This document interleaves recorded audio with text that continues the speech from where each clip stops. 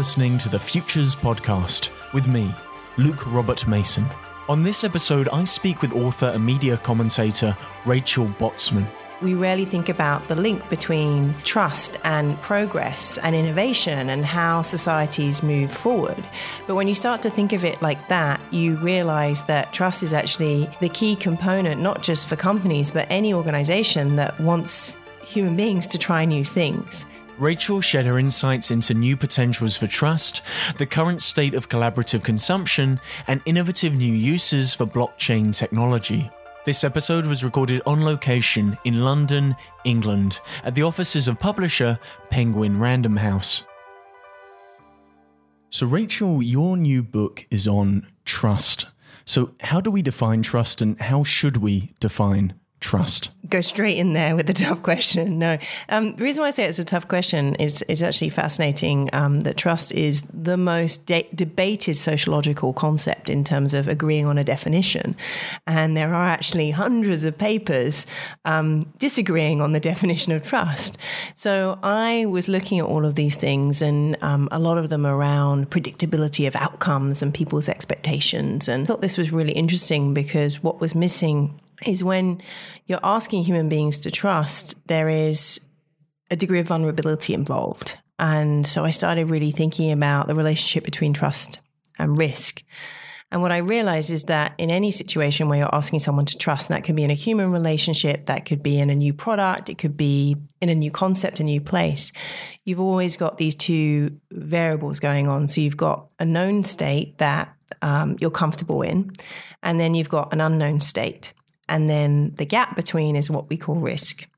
But risk isn't what enables human beings to try new things and to sort of move forward. So trust is literally the bridge between the known and the unknown. And that's why I define trust as a confident relationship to the unknown. In what way is trust this bridge? Why that concept? Why do you think that is the most useful definition of trust? Because I think many definitions of trust, it feels like trust is an attribute rather than a process. We rarely think about the link between trust and progress and innovation and how societies move forward. But when you start to think of it like that, you realize that trust is actually the key component, not just for companies, but any organization that wants human beings to try new things. The other thing that I think is really important is that often people talk about trust and transparency as sort of brother and sister. But I actually don't think they're two sides of the same coin because, if you think about a relationship, I have a dear friend who should remain nameless. And she said, my husband and I, we have a great relationship. It's so trusting. But she checks his emails and she checks his messages.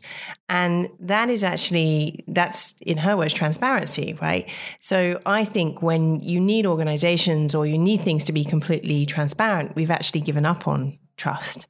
And so what I love about trust is that there is this degree of uncertainty that we don't know the outcomes of how things are going to turn out. And that's really, when you think about it, that's how progress happens. You set up so wonderfully at the beginning of the book, this environment in which it feels like today trust is at an all-time low. We talk about things like fake news, set that up as a misdemeanor. You think in actual fact, all these things that are happening in the world means that trust is even more important. Could you explain that? I kept opening every magazine, every paper.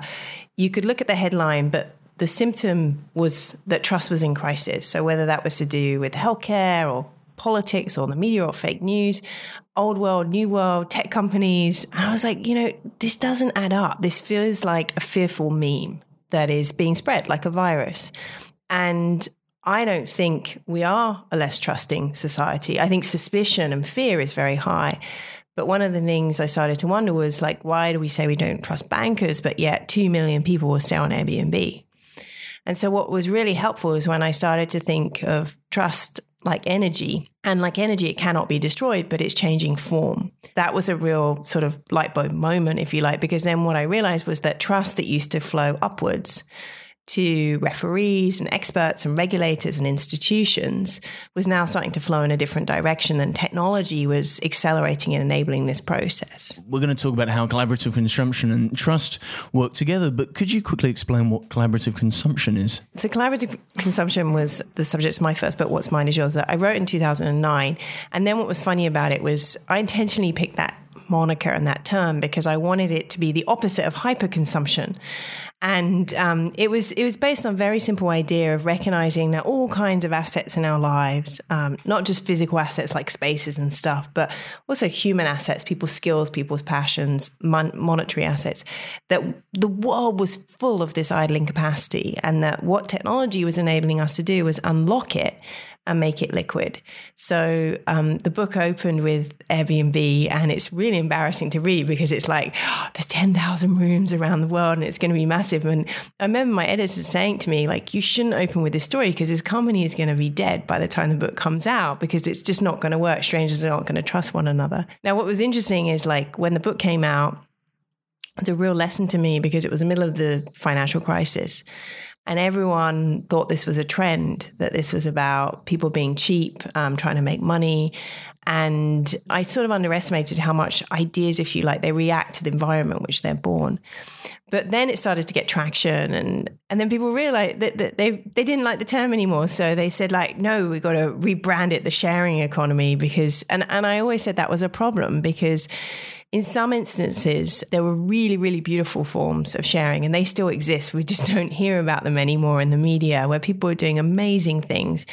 And then other platforms, like Uber was just launching at the time, they were about the efficiency of assets. They were about these asset-light networks that were basically enabling people to get things cheaper, more conveniently, and more efficiently. And I knew the term sharing was going to become an Achilles heel.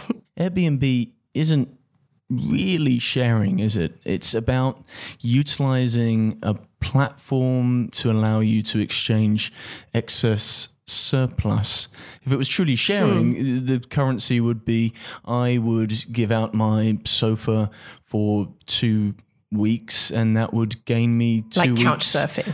Like couchsurfing.org, which used to be a wonderful model, which has now been destroyed by Airbnb. And I was a big user of couchsurfing.org when I was traveling through San Francisco in 2012. And now those sofas that were previously given out in exchange for the ability to either do up someone's house or hang out with some interesting people, and they now have a dollar figure on them. That sofa is now worth something thanks to Airbnb. I don't think sharing has to be for non-monetary reasons. I think money can be involved. And I think the trouble with Airbnb is it's a very mixed model. I do think there is a segment that it genuinely is sharing, even when you're charging for a room. Like I've met many of these hosts, and yes, the money is an important driver, and we shouldn't underestimate like the percentage of people that now depend on that for their mortgage or their rent. But they're doing it because they do want to share their home, and they do want to share their local experience and have a human connection. So, you know, I think the empty nesters are really interesting. It is for social reasons as well as, you know, you do meet most hosts and they don't need the money. They just like the human exchange.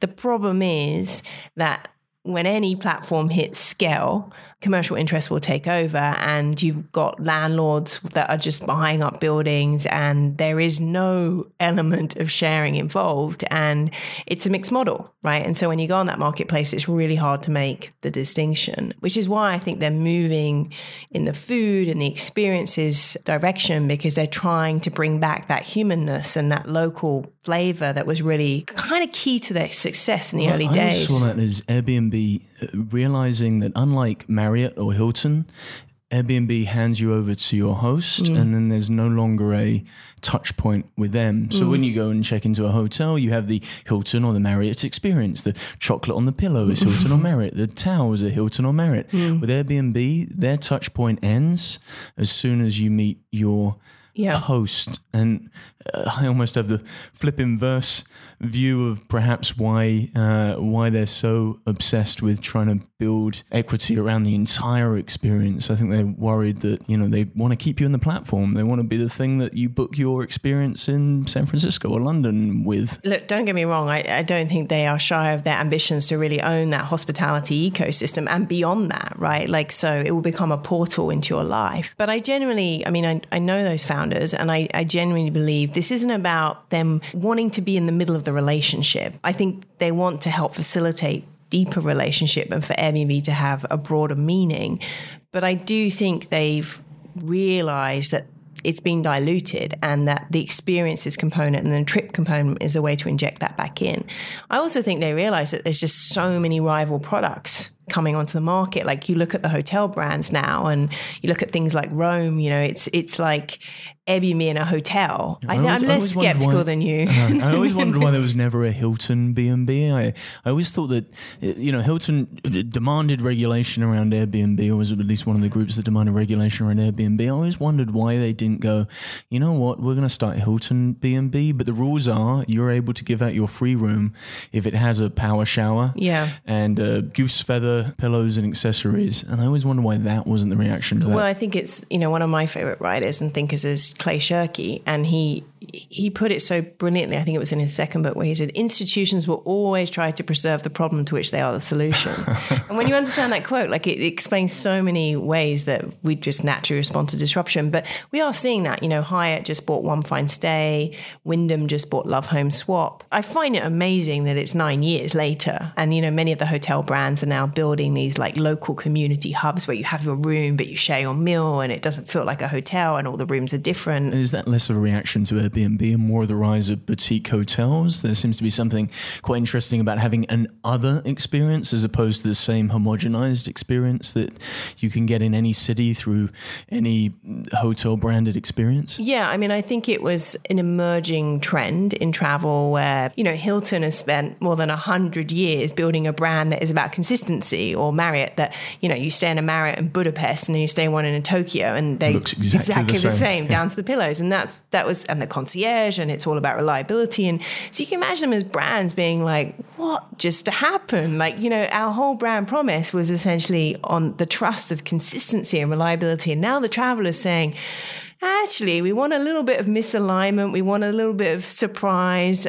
We want things to be different. And what they're actually trusting is something completely different. Well, let's talk again about trust and how that operates in platforms such as Airbnb. To a degree, you make a decision when you book at Airbnb as to the price and the location, but also the trustworthiness of the user, in part because we have seen some examples of fraud through the platform, but also because we want to make sure that human being is a good human being, and every individual not just has a profile for how comfortable their room is, but a profile for how personable they are. They're building this thing that you call a reputation. And how does trust and reputation interplay? Yeah, it's a really interesting question because one of the things that I'm fascinated, and let's just stay on Airbnb, because is where does trust really lie? Definitely when Airbnb started and they were an unknown brand, trust was very much between the host and the guest.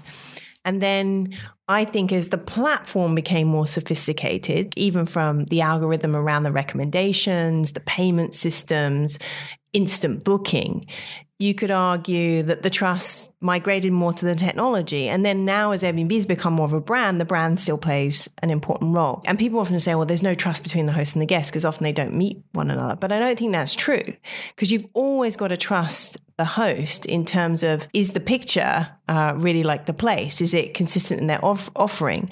One of the things that always fascinated me is, how do we make judgments about strangers? How do we place our faith in strangers? And what kind of signals do we use to make an assessment? We saw this in eBay. We saw how powerful. And, you look at that system and it's so rudimentary. It's 5 stars, basically. And so now what's happening is that these profiles and these rating and review systems are becoming more and more sophisticated, if you like, and more contextual. So people are realizing, like, it's okay if you're a nice person, but actually it really matters if you're clean and if you're polite, if you're going to be a good host as well. And so people are starting to realize that their reputation is a currency. So if you are a host and you have a lot of really good reviews and you have a high rating, you're more likely to get a booking. Similarly, as a guest, it happened to me where I had an unfortunate experience and I left early for the airport. I am taking responsibility for this, but I was not the one who checked out and my kids had left a little bit of a mess. And I got a really bad review and I found it hard to get a booking after that. And that's what I think is so powerful about these systems is, yes, there's a lot of flaws in these systems, but now with the blind review process, it does keep the marketplace strangely accountable to one another. People do behave differently in Airbnb that they behave in a hotel. You've used examples of specific behavior change with regards to how towels... Yeah. Well, I was thinking about myself as a guest and I was thinking like, what do I do in a hotel that I don't do in an Airbnb? And I'm like, guilty of leaving towels on the floor. Me too. Guilty, right? Guilty. No, I try not to use a different towel every day because I object to that. But like when I leave, it's fine if they're on the floor. I would never, ever do that on an Airbnb because I just know that that could lead to a judgment about me. And it's not worth it because it could damage my reputation. So these ways in which we're capturing trust and turning that into reputation, you talk about these things called reputation dashboards. The ability for every single human to have a dashboard of how trustworthy they are. Yes. I feel I was very naive when I first started speaking about those things. Could you explain how this reputation dashboard idea may operate? I had this idea, and it was basically from talking to lots and lots of users where they would say, I've got this like super host rating on Airbnb, but I want to become a TaskRabbit. Or I just want to start selling on Etsy and I'm like a ghost in the system. And at the same time, I was thinking about my own life where I've lived in every continent but Antarctica. And the biggest pain point is not settling into a city is like, I cannot get a phone. I cannot get insurance. I cannot get a bank account because I'm a ghost in the system. And it's really hard to port your credit history across countries. So my idea was if we could own all this data is us, like this data belongs to us, or this data being generated on us, it has value. And could I have a Rachel Botsman dashboard that say when I go to my insurance company or I go and try and get a flat, I could pay a lower tenancy bond because I have a really good reputation. And the idea was that the more you gather that information, it could become highly contextual because like if I'm a really good driver on BlaBlaCar, maybe I could use that in terms of my driving insurance. Where I said where I was naive is like the companies don't want to give us this data, right? Because I wonder have you seen any potential solves for that? Because the reputation data that we build, say in eBay or Amazon or Airbnb or Uber ranking, they all exist in separate stacks across separate systems, and maybe that's a good thing. Maybe you don't want your Uber ranking to define your ability to operate a car, for example. Yeah, I mean, that's the tricky thing about this is people, they tend to forget that trust is highly contextual. And so what I really didn't think hard enough about is forgiveness and transgressions, and that, as much as the reputation could empower us and unlock value, then all the bad mistakes that we've made could also follow us for the rest of our lives. I think there's many startups in this space and a few are starting to crack it. So there's a really interesting company called Tradie. They've been in the game now like for 7 years, and the founder said like they've just been warming up, running around the track so that they're ready to go. And they're focusing actually on some emerging markets where people cannot move into the city because they cannot get an apartment, a place to live, because they have no credit history. Or as we were talking about, transient people that they then have to pay a really high tenancy bond. And now they're working with insurance companies and have actually got a product on the market using people's reputation data. But I think what's really interesting about that is that they're going into situations where people understand the risk and people understand that reputation could be a risk premium, that it has a value versus convincing you that your reputation has value. Have we found any solutions for relinquishing our reputation data from the stack? Is anybody working specifically on finding solutions to allowing us to have these reputation dashboards? There's a part of me that kind of likes the idea for the same reason that you were mentioning what happens when you enter a market starting from zero. So if you're a brand new Airbnb host, the amount of times I looked at a brand new Airbnb host, realized they've got no reviews, the house looks really nice, but then I'm like, is that too good to be true? I know, because they've got zero annoying. rankings, they've got zero ratings. It's only been there for a week. There is a part of you that goes, you know what? I'm going to go for the other one, which is slightly more expensive, looks slightly less nice, but at least they've got 89 reviews. I mean, if you start at zero, how do you enter the reputation market? And it becomes harder as the market becomes more mature, right? Because then those ratings, they're social proofing. They're really, really important psychologically in a booking. I think the other really big problem is so there's a new platform launched called Kid & Co., and it's focusing on the family segment. And we have a home that is perfectly set up for families, and we need to go into family homes.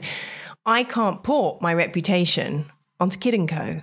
And even that's where it's frustrating because it's the same behavior, it's the same offer, but I'm locked in. Now, some platforms, so there's one called Good Karma, there's one called Trust Cloud, there's one called Trust Portal.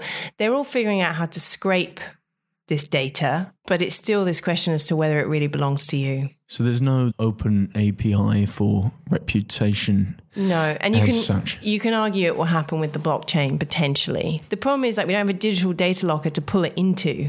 So you think of the number of leaps you're trying to get the average consumer through, right? Oh, your reputation has value. You should try and port it. Oh, it can live over here. We haven't quite figured this out yet, but it's going to have uses in all different parts of your life. And then I think the ick factor is that we don't like to be judged, especially when I started studying and researching what was going on in China, where every citizen will have a trust score, so to speak, or a social citizen score. By 2020, it would be absolutely mandatory. And that is the real extreme example of this. And that's what I think people fear. So they place more fear on the idea than value. Let's talk about those Chinese citizen scores. I mean, it's everything from how you act as an individual to even your shopping habits becoming a marker of your character. Could you just explain that specific Chinese example? I should give a little bit of context. And so the intention behind this, or so the Chinese government say, is partly economic, right? So fraud is a really big problem in China. And what we underestimate is that many people do not have a credit history. So the way it was set up initially was that we can bypass credit scores and we can look at all these different inputs that show whether a person is trustworthy and their likelihood of how they can behave, which sounds quite logical. But then you look at the inputs and what they initially did, which they've now banned, is they gave licenses to the big data companies. So they went out to Tencent, they went out to Alibaba. And as you say, they could track these. This example is say I bought nappies because I have kids. My score might go up because I'm a responsible parent. But if you were playing video games, you're lazy and your score goes down. And I don't think it's going to stop there, because you can see they must be able to see the behavior within the video game. So the question that I think the next wave of this is what kind of player are you? There's no line to it. And I think the thing that really frightens me about it is the inputs when they start to get into social networks, based on if you said something about Tiananmen Square, that your score could go down. And because social connections are built in, and it's Chinese culture that you are accountable to how your friends and families and colleagues behave, that you could get punished for what someone else does. So you can see well, I'm going to unfriend that person because they're dragging my score down.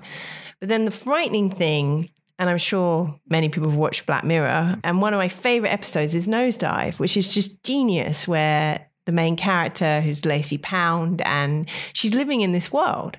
And she's living in this world where she wakes up in the morning and she practices a smile because she might earn a couple of points. She gets a coffee and she rates how the milk was swirled. And she's trying to earn these points because she wants to stay in this apartment, and her score has to reach a certain level. And I could go into the whole episode, but the frightening thing was with the system in China, they did exactly the same thing. That initially it was all built around reward. So you could get a fast track visa, you could get better interest rates on your loans. Your children could even go to different schools, but then they announced the penalties. And what was so scary in Nosedive, in this weird way that, art mirrors reality, is that it ends and Lacey cannot take an aeroplane. She can't take this plane trip because her scores dropped too low. And in China, they banned more than 6 million people for taking flights because they had low trust scores.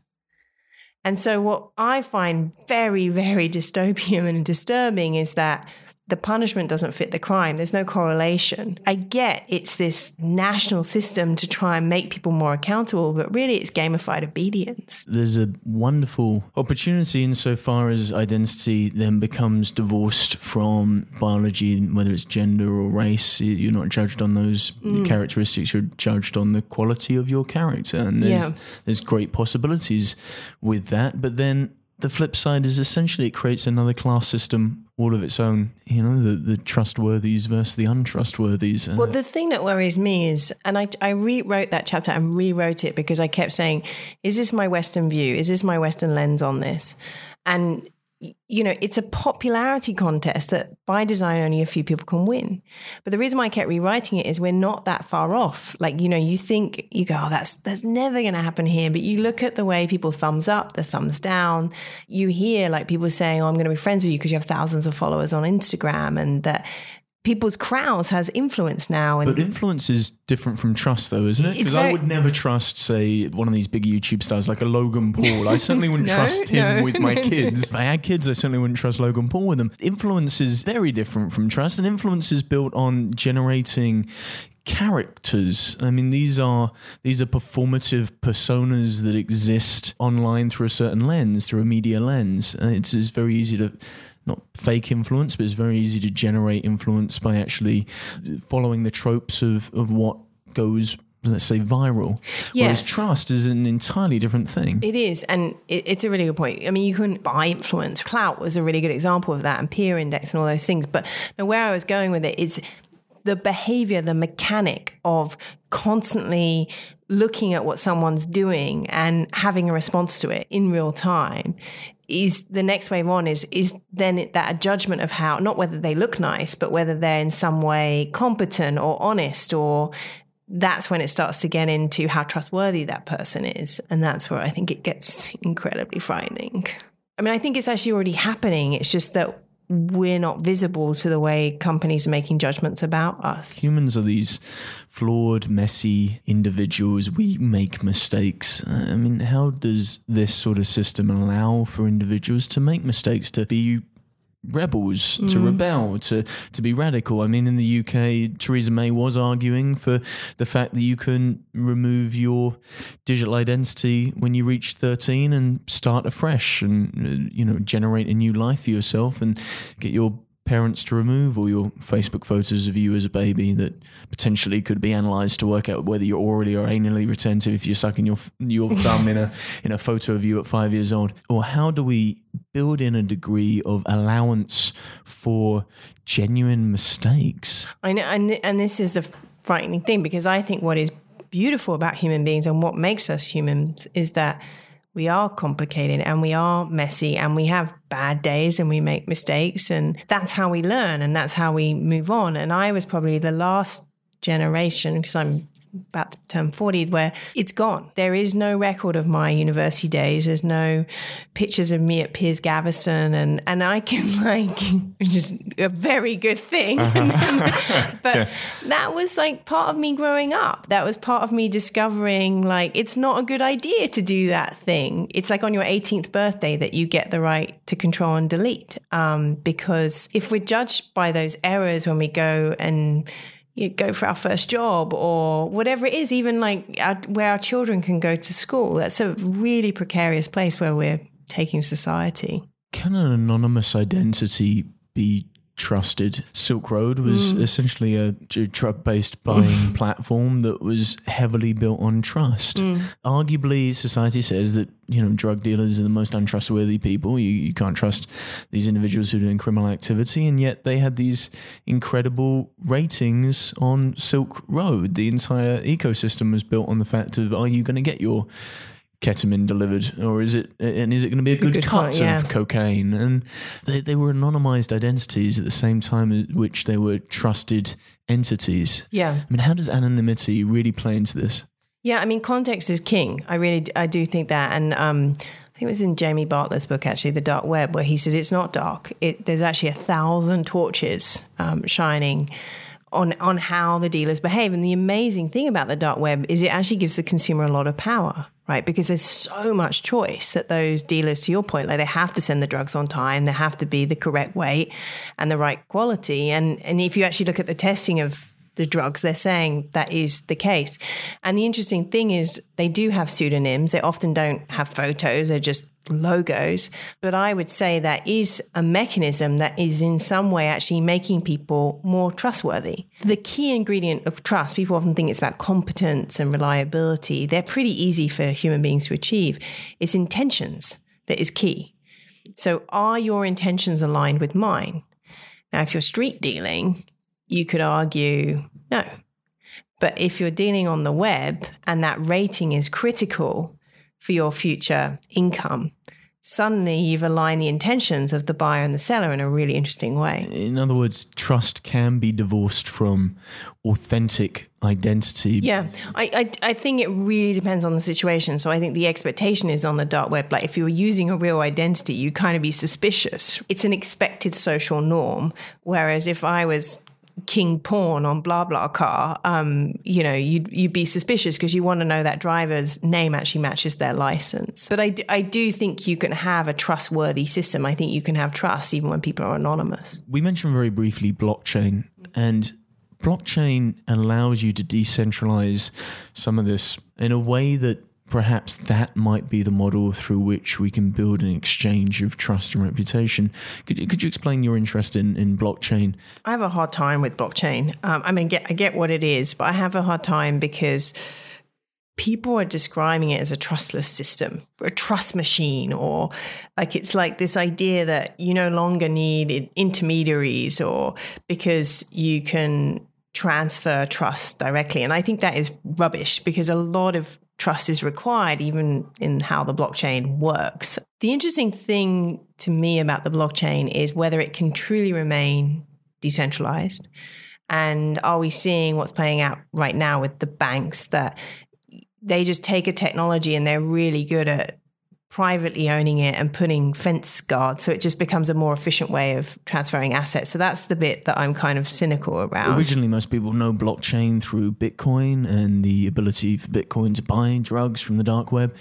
But Ethereum's slightly different insofar as Ethereum allows for these things called smart contracts, which kind of helps this whole trust element. It's that magic piece of paper where I write on my piece of paper and it replicates on your piece of paper and all the other pieces of paper across the world. I mean, in what way is Ethereum different, and how does it actually help with this issue of trust and building reputation? The blockchain is like the backbone under Bitcoin. And then the easiest way to think of it is that the original blockchain that was built by Satoshi Nakamoto was a bit like a calculator. It only had one function, right? So it could transfer money. And when Vitalik and the founders of Ethereum came along, they might describe it like this, but it was kind of like the smartphone, right? So how could we make this open, decentralized platform where people could build lots and lots of apps on top of it? The piece that excites me the most, and I think has the most promise for trust, is these smart contracts. And this idea that two parties could agree to some terms before some kind of event where there is a clear outcome. So that could be an exchange of a house. That could be the results of Wimbledon. But there has to be a clear outcome. And that the smart contract could automatically transfer the asset or pay out based on that outcome. I think that is... we can't even imagine the applications of that, and that we could remove so-called trusted intermediaries, whether that's real estate brokers or betting agents or lawyers, God forbid, or accountants. Or that's why I think people are saying this is really the next wave of the internet, in terms of we really transformed communications and knowledge transfer, but we didn't change the way human beings could fundamentally trust one another around the transfer of assets.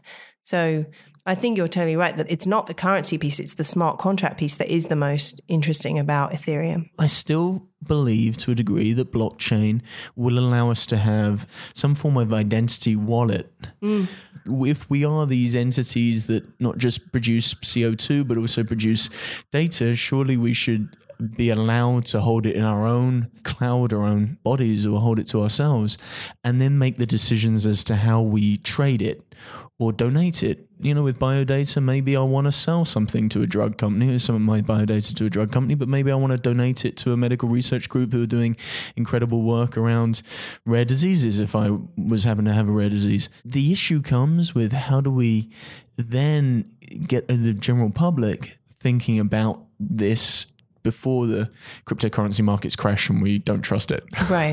And it might not be tied to crypto. It might not happen. Yeah. Right. But no, I think we're going to laugh, I think in 10, 15 years time, that we're worried about our stars and reviews going in this locker, because the exhaust will become so much richer and so much more personal. And it will be like we're admitting how our bodies function on a minute by minute basis and what happens to that data. So I think getting the platform and the dashboard and the lock, whatever language we got to get it right now, right? And so we have to take the ownership back. And I do think the technology that offers the most promise is the blockchain around that. And you can see in countries like Estonia, right, where they're saying, they didn't have formal institutional systems, and they're starting off and saying, right, everyone has a digital identity and it is going to sit on the blockchain. And then once you have that, your health data can go in there, your social services data can go in there, but you, the citizen, own that data, and you have to give us permission as the government to access that. Well, it might not be governments or institutions. It might be other non-human entities such as bots and algorithms that make those decisions based on that data on our behalf. You mentioned in the book, and it's one of the most exciting chapters for me personally, is this idea of the possibility for us placing trust not just in humans but in algorithms to help guide us. And there's some wonderful possibilities there, but there's also some potentially problematic and scary outcomes. When you talk about this idea of trusting a bot, the reaction is immediately negative. You might be a rare exception, but there's very few people that go, right, Rachel, like, could you tell me how that's going to change my life for the better? The human response is, holy crap, robots are going to take control. We'll lose control. We are, superseding power to these algorithms. And then you start to say, well, do you let Netflix choose your shows for you or Amazon make? We've already done that, right? You're already trusting algorithms to make decisions. You're just not conscious of the process. And I think what's happening with self-driving cars in a strange way is it's brought this issue of how do you trust the intention of a bot or a machine or whatever it is. And it's bringing that question to the surface, even though it's been there for quite a long time. The example of autonomous cars, they're trying to code the human elements back into the design of autonomous cars because of that word intentionality. So when you're driving a car, you look at the cues of the human behind the wheel. So they're not paying attention, or they're staring elsewhere, or they're on their phone, or they're not staring directly at you. And now you have researchers at certain universities in the US designing these cars that have these light systems that are essentially blinking at you. There's a human element to these self-driving cars where, as a human, you're crossing the road and you're not sure of the intentionality of that car as to whether it's actually seen you or not. And now they're cueing in these kind of ways in which these non-human agents talk back to us and show their intentionality. And I think that issue, the word intentionality, is going to be the most important thing to allow us to take this fuzzy notion called trust and actually gift it to non-humans. And I think it's not even how the machine responds. It's even earlier than that. One of the interesting studies I came across was being done by MIT, where they intentionally programmed the car with different intentions, right? And so there was the car that would always make the right choice, and the trolley problem, all that, and would be quite rational if it was in a situation where it had to choose who to kill. And then there was a car that would always protect the driver. And you ask people, like, which car would you choose? And if they're talking about other people, they're like, oh, you should pick the car that makes the rational judgment. If they're talking about which car they would prefer to buy, it's the one that would always protect themselves. And so trusting intentions is the person making that decision as to how the car is going to respond at the moment is the car companies and the engineers. And so we have to trust the intentions of them, that they're not just programming the car that's going to sell the best because it's going to protect the driver. I think one of the best books on this is it's called Weapons of Mass Destruction by Cathy O'Neill. I think and she talks a lot about this. And I think this is the really tricky thing, is that the optimistic side of me says, where do humans make very bad judgments? Either because they listen to the wrong trust signals, or because the mind is, as Jonathan Haidt puts it, it's a story processor. It's not logical. And bots can be very logical and not judgmental in a way that human beings can't. I find it really interesting that we go negative so quickly to this idea where there is so much potential for algorithms to actually make better decisions than human beings. And I think the thing that we're worried about is that, I think of my relationship to technology, it's still that it's very predictable. And there's an easy way for me to assess that predictability. Does my car turn on? But as soon as things start making decisions for us, then you have to trust the intentions behind the decisions. And that's really hard to assess. So it's one of the issues that IBM Watson has right now with regards to how IBM Watson is diagnosing for certain diseases. IBM Watson, at least the PR team, are very focused on saying IBM Watson doesn't diagnose. IBM Watson makes suggestions that then a human doctor looks at and the human doctor diagnoses. They always want that intermediary. You hear this a lot with like companies who are doing very, very sophisticated background checks, say for recruiting, and they're giving people the information to say, like, is this person a really good fit for your company? But they're saying, a human being must look at the scorecard. Right, you have to look at the context as to why they might have scored lowly on antisocial. Like, how do you enforce that? Because it's, whether you're a doctor or whether you're a recruiter, you naturally want things to become more efficient. And this is what I find so hard, is that technology naturally makes things more seamless and speeds things up, and it's this very accelerated mode that is the enemy of trust. But if you know what the technology or the algorithm is looking for, isn't it then possible to trick and play that game? So, for example, friends of mine are being interviewed at the moment through video. And these videos, these are for corporate jobs, and these videos are being watched in the first instance by essentially a bot for certain cues. And the folks who know what that algorithm is looking for inside of that video with regards to certain cues are able to fake their way through that first piece of the system. Or, for example, people who've been told how to signal the body for certain cues to fake the results of lie detectors. If you know the rules of the game, then it's possible to cheat. Yeah, I mean, I think there's an argument to that could the machine and the artificial intelligence get to a point where it understands every single trick in the book because it learns over time? But I'm just saying, well, could you fake trustworthiness? So I used to have a friend. I think you can. I used to have a friend, every time I used to be in a bar in London, he used to go on a Foursquare and find the local vegan restaurant that was open and check into the local vegan restaurant instead of the pub. And I used to ask him, why are you doing that? He goes, well, if the insurance companies or if the medical insurance companies ever, do look at my Foursquare data, I want to make it look like I'm living a healthy life and not sitting in the pub every so often. So it's possible to a degree to fake this stuff. I think, though, the comforting thing about trust is its sister, which is trustworthiness. So that's the traits that human beings have that we assess. So it's actually quite easy to trick competence, which is one, reliability, which is the other. Very, very hard to trick integrity, which is tied to that intentions piece. So I think, like, how would you trick? I don't know how. It's when designing the algorithms, you've got to look at certain things which, again, it's context. As you said so wonderfully at the beginning of this conversation, is a context issue. Yeah, and this I think is really interesting. So if you think of the ingredients of trustworthiness being competence, reliability, integrity, benevolence, how much people care. The alchemy of that is very different. A lawyer, for example, right?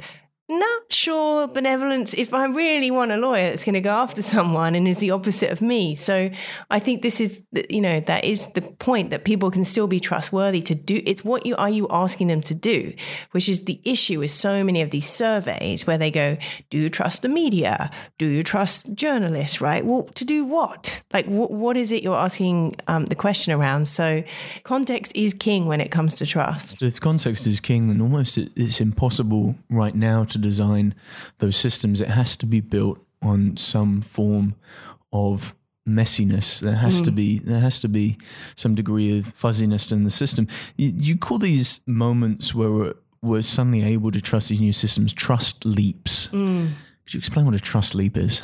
So a trust leap, the way I define it is it's when you take a risk to do something new or differently to the way you've previously done it. It doesn't have to be monumental things. So it could be something relatively minor. So I no longer need a paper bill. I'll check my bill online. It could be the first time you used an ATM machine, used your credit card details, put your credit card details on the website, used eBay, get in a self-driving car. And human beings, we are naturally very good at taking trust leaps. We've been doing it throughout the history of time. Bartering to currency is a really good example of a trust leap. I think the difference today is that we are being asked to leap faster and higher than ever before, which is why everyone talks about this unprecedented rate of change. But ultimately, trust leaps are really, really good in terms of understanding, again, innovation and progress, because this is what enables people to move forward. So they're kind of like this conduit or channel that enables new ideas to travel. But I think where companies often make a mistake is they're asking people to leap too far too fast, or there isn't enough social proof, which is a different way of thinking of early adopters, but there's not enough people who've made the leap for the rest of us to go, safe, it's worth trying, there's something in it for me. And so it's kind of weird, but when I started visualizing like human beings leaping into all these different areas and really trust was sort of enabling that, it does start to explain so many patterns of change and progress. What I worry about is if you're constructing an identity based on reputation, it's going to make you very adverse to taking risks. No, well, not necessarily. So look, I just want to be clear that I am now fully aware that this is a very dangerous situation, that people have reputation dashboards. But I could argue the flip side of that, because if there was a real bonus, if my score went up because I have a high propensity to take risks, because I'm willing to go places and try things that other people haven't tried, and through that there's medical progress, whatever it is, you could argue that I get a little boop in my reputation. So, but the thing that worries me is continuously using penalties and rewards to motivate human behavior. And that's the piece that I struggle to get my head around, is how do you, and this guy who's founded Trader, he put it really well. He said, I don't think we should see reputation as a currency. I think we should see it as a risk premium. And I think that's a really good way of framing it. There's something underlying all of this. Is the thing I kept thinking about when I was reading your book. It's like, God, maybe there's just some issues with how this generation's been parented, that they're looking for something to just trust or look up to, or to find some sort of authority at the same time with which they're told to reject authority. But then they're like, but we need authorities in our lives. And there's this kind of whatever expands, contracts. I think it's a really astute observation. And I think probably not my parents, but my grandparents, they had a very clear structure around trust. Right, like they had a very clear hierarchy around it, and whether that was in the schools and the respect for their teachers, there was a very clean line around that. Like you did trust what experts and economists and scientists said, and we've grown up being told to question everything and being told even like what is in your Facebook feed at the top next to your pictures of your friend's newborn baby may not be true. People then placing so much hope and trust into something that is essentially untrustworthy. And so I do think it is very much tied to this information overload, to hierarchical structures breaking down, where we don't know where to look. Do we look up? Do we look to the person on the bus? Do we look to our friend on Instagram? And through that confusion, you see new forms of dictatorship, new forms of aggression, because they're just very loud and clear to people. I think maybe to a degree there's a fracturing of how we generate our identity. We have to generate one identity for the online persona, something else out here. Then there's an arguable rise in mental illness with regards to how people are operating in the world. And then they look to trust a therapist to tell them the way through. So we have these constant pulls over the way in which we operate. Trust then becomes this kind of very, very fuzzy, very problematic element of that. It does. And, it's funny because when I'm a very optimistic person. I like to redesign things so that they're better. And the hard thing I found writing this book is I'm lying to the reader if I pretend this all ends well. And I remember it's all a lie. No, I remember the man, and I'm not saying that like the book is very depressing, but the manuscript came back and it was like hope, hope. And I said, look, there is hope in this, but the hope in this is actually around individual accountability. It's around like all of us stopping blaming the institutions and blaming the tech companies and starting to say, I accept those terms without thinking. I place more value on convenience than trust, and I take an Uber ride. I buy books on Amazon and they don't pay their fair share of taxes. And like that for me is actually the hopeful piece in this, is that through the mess, we see greater individual accountability in society, and that by letting maybe the machines, the algorithms take over the decision-making, we in a funny way realize what it means to be human. Thank you to Rachel for sharing her thoughts on how modern technology has generated a trust shift. You can find out more by purchasing Rachel's new book, Who Can You Trust? How Technology Brought Us Together and How It Might Draw Us Apart, available now. If you like what you've heard, then you can subscribe for our latest episode. Or follow us on Twitter, Facebook, or Instagram @Futures Podcast. More episodes, transcripts, and show notes can be found at futurespodcast.net. Thank you for listening to the Futures Podcast.